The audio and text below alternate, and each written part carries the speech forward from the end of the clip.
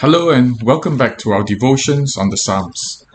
Today I will do the final Psalm, at least on my side, for this whole season, and it will be Psalm 107. It is a rather long Psalm with 43 verses, so I shall divide it into two segments. The first from verse 1 to verse 22, and then the second from verse 23 to verse 43.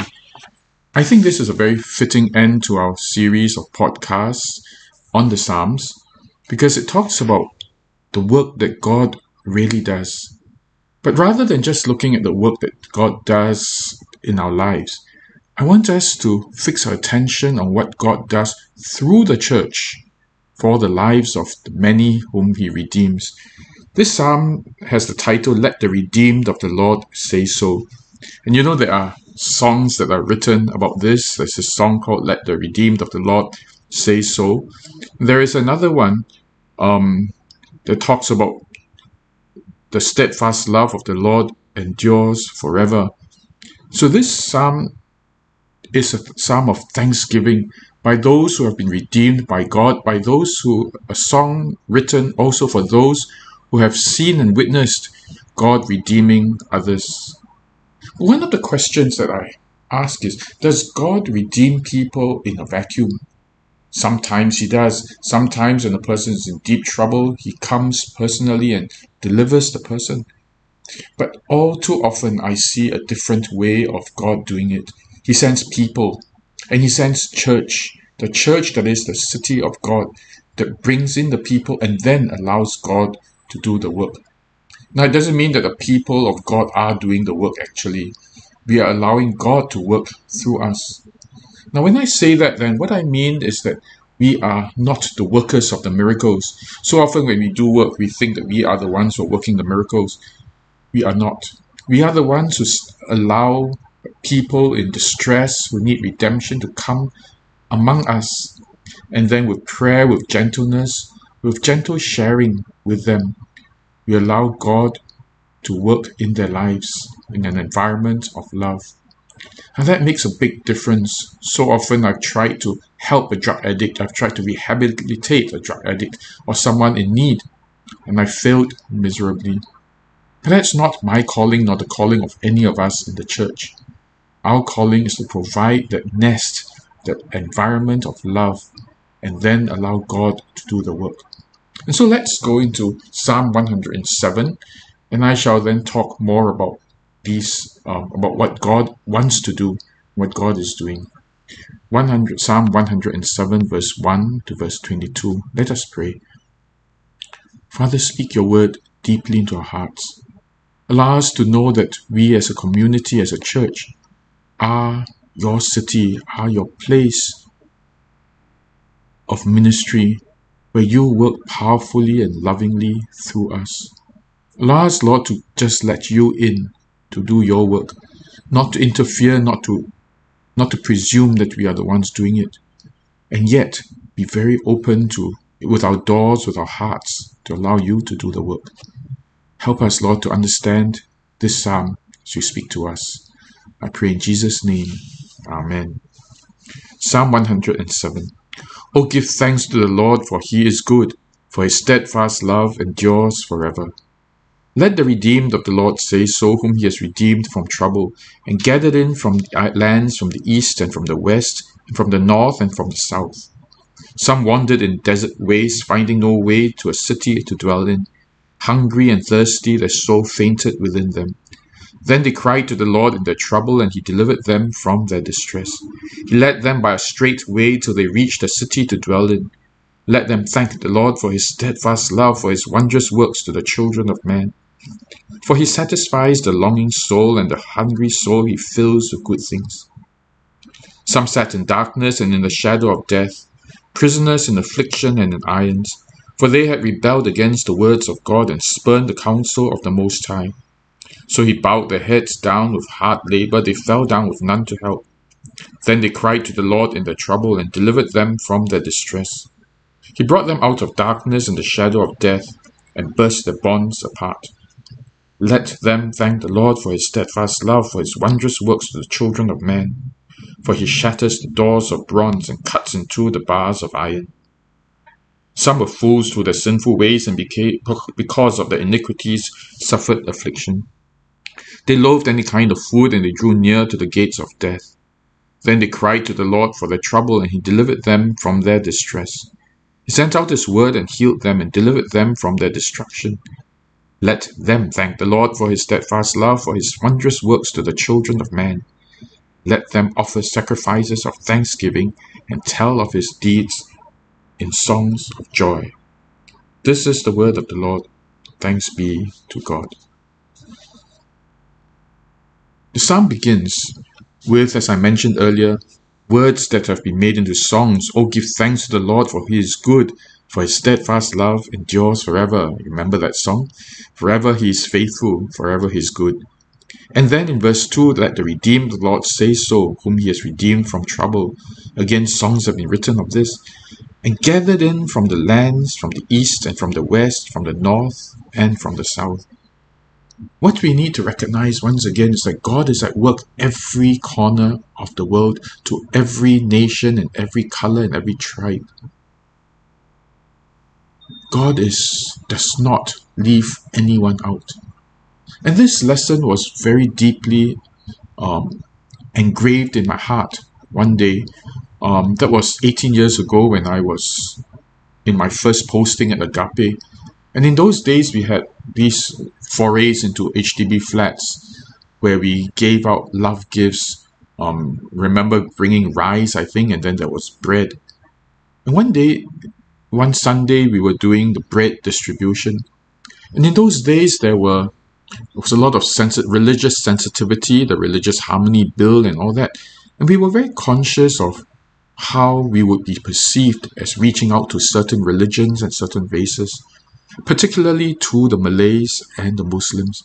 And so we had this policy: when you distribute your bread, leave out, avoid the Malay households. Every time there's a sign that this is a Muslim household, just skip it and go to the next house. We did that very conscientiously, worried that we would contravene some law or other. And so after the bread distribution, it was a very successful distribution. We met many people who welcomed us to their homes, wanted to chat with us. And I had gone with my 6-year-old daughter. On the way back, while I was really beaming about what we had done, my daughter suddenly started to cry.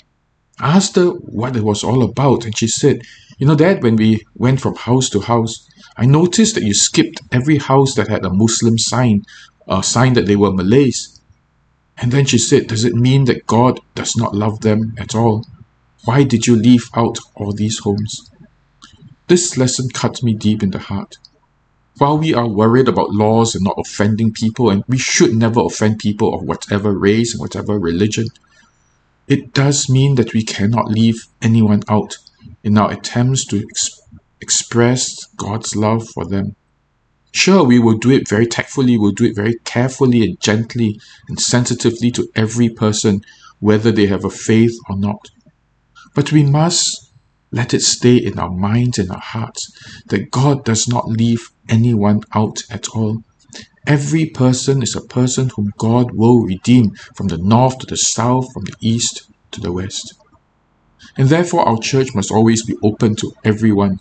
We will not say, well, because we can't convert these people, we will not show them love. Well, that's really wrong. But rather we will open our doors and say, whoever wants to come, whatever faith or no faith, whatever religion or no religion, just come and experience God's love for you from us.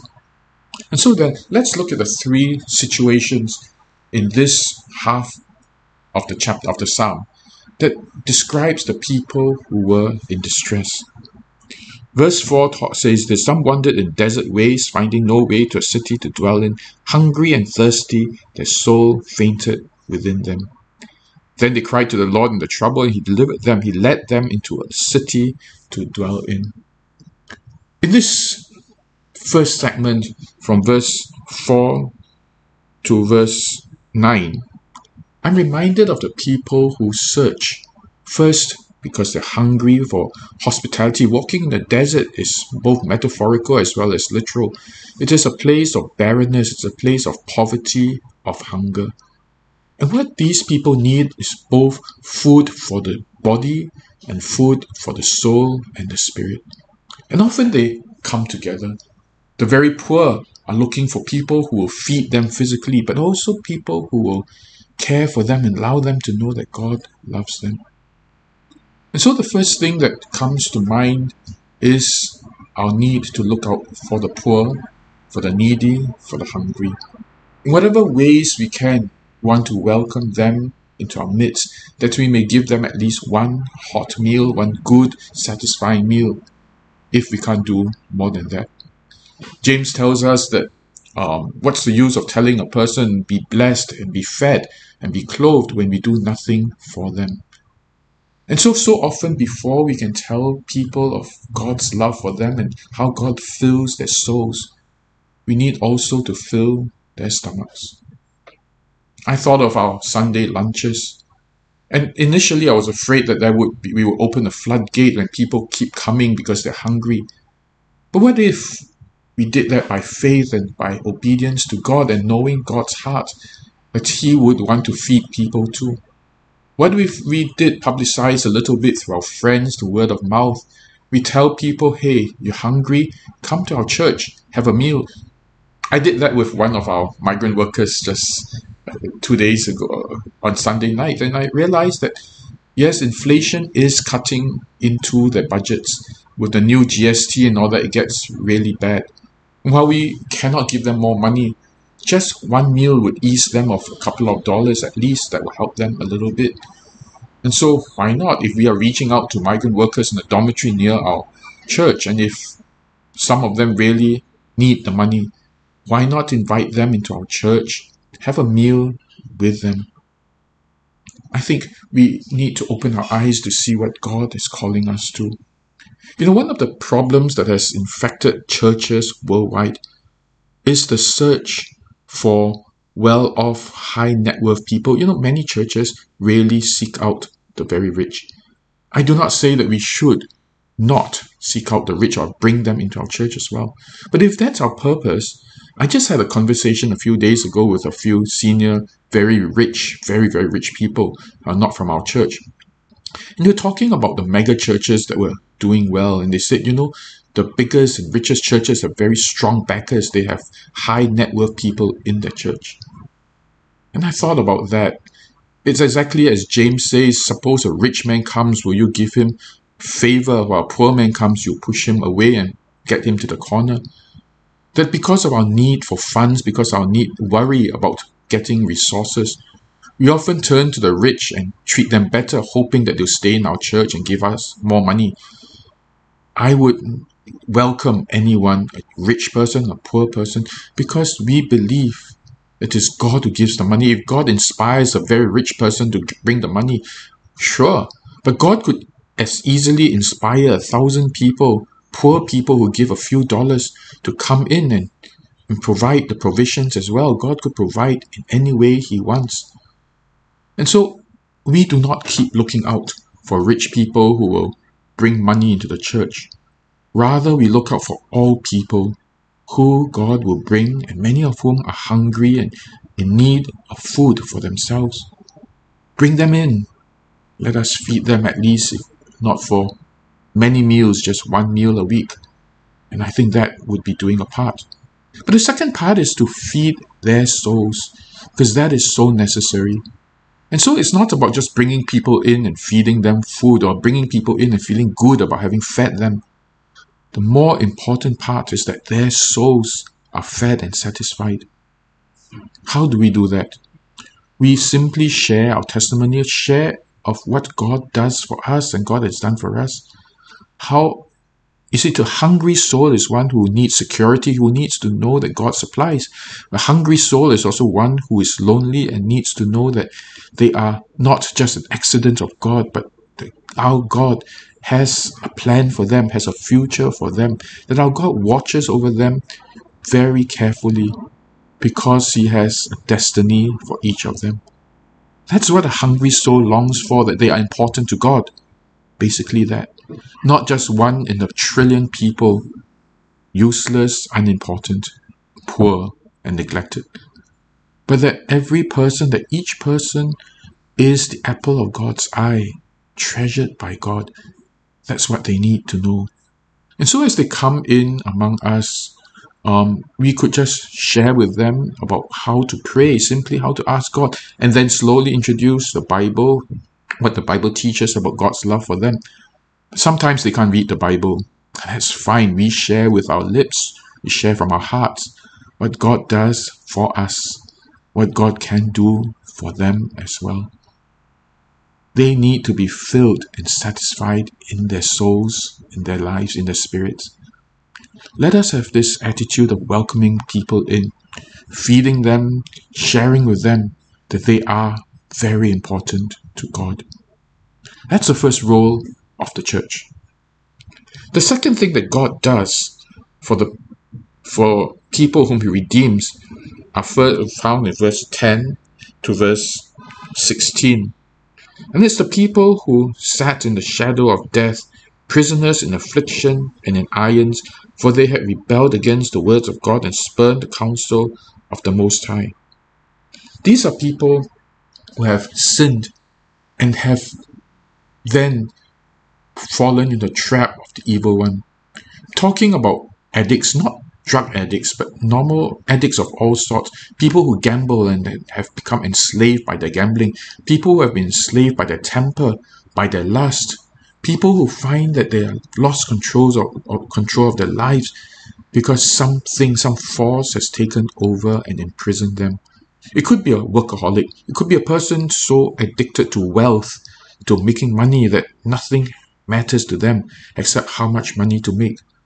Could be a person who is addicted to pornography and is unable to control himself anymore. Even a person who's addicted to internet games, once again imprisoned by their sin, by their addictions. But some are also addicted to sin, addicted to telling lies, addicted to anger and hatred and vengeance. These are all people who rebelled against God, who tells them to forgive, to love, to find Him, and instead have turned themselves, enslaved themselves into habits that continue to control their lives. So we think of these people who live very broken and dysfunctional lives, and they come among us. I mentioned at the beginning of this podcast that one of the mistakes that we make often is to try to correct them. We don't. Only God will do it, and only God can do it. What we do is we allow them to come among us, and we love them. And that's far easier said than done. I know that. I've worked with many people in deep addictions, and I tell you, it's so hard. But our mistake then is to try to change them. We instead turn to God and bring them to God and say, God, while I love this person, can you change and come to them and set them free from their chains? We share with them how God can do it, how God can break their chains, how God can deliver them from bondage, how God can even cast out demons. That's one other thing. Some people have foolishly and rebelliously given their lives to demons and deities, and they need God to set them free too. We are not superstars, we are not special exorcists, and we don't need to be. We can help them to find the God who gave His life for them, that He might take their bondages and break the chains and set them free. Our role is to welcome them without fear, without trepidation, nor with false confidence in ourselves. Just bring them in, and then we pray with them and we pray for them. That takes us back to the importance of prayer. When we become a church that is willing to accept people that humans cannot change, it leads us to only one solution, and that is our knees. We need to fall on our knees and say to God, God, these are people whom you promised to redeem. We can't, but God, you can. And we turn to God, who then will help them. The third category were those who were fools through their sinful ways, verse 17, and because of their iniquities suffered affliction, and they loathed any kind of food, and they drew near to the gates of death. Then they cried to the Lord, and he sent out word and healed them. First of all, of course, I think of drug addicts. Drug addicts, when addicted to drugs, can no longer eat. They loathe food, and they're near the gates of death. And maybe there will be drug addicts coming among us. With them, once again, we turn to God to heal. But there are also others who come with sicknesses, sometimes caused by themselves and sometimes just caused by others, and sometimes just natural occurrence. People with cancers, they're not sinners themselves. I mean, they're not people who brought the illness upon themselves, but they too are very ill. And we welcome them into our midst as well. And as we love them, we pray desperately and earnestly for them. Once again, it's knowing that it is God who does the healing. We are there to watch God do His work, to provide that nest for them, to deliver them from death, to deliver them, to give them a word of healing, and then to restore them. We need to look at promises of God, because in doing this work, there will be so many fears. Will we be able to feed the people who come? Will they be so different from us? Can we really minister to them? Will the addicted ones be a nuisance, be a liability to our church? All too often we wonder, can they even be of any use to our church? But the church is not just the creation of God, not just the instrument of God. The church is the beloved bride of God. It is the one who looks at what the bridegroom is doing. It is the bride who then says, well, my husband, my beloved, is doing this work. Let me just provide the environment, the love, the care for them, while the bridegroom does his work. It is my hope and my dream for this church to be indeed the bride of Christ, the one who will minister lovingly while the bridegroom, our Lord Jesus, does his powerful, miraculous work. And that indeed will draw us really close to God, because we share the heart of God as we serve God together. I pray then that this indeed will be the paradigm and the mindset of our church. Agape Church, the one that expresses the love of God, our bridegroom. Let us pray.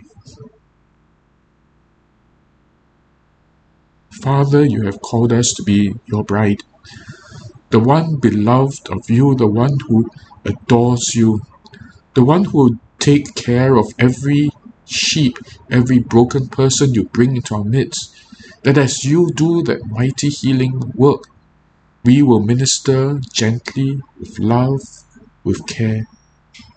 And Lord, in that environment of love, you will work your powerful work among the broken, among those who need to be redeemed.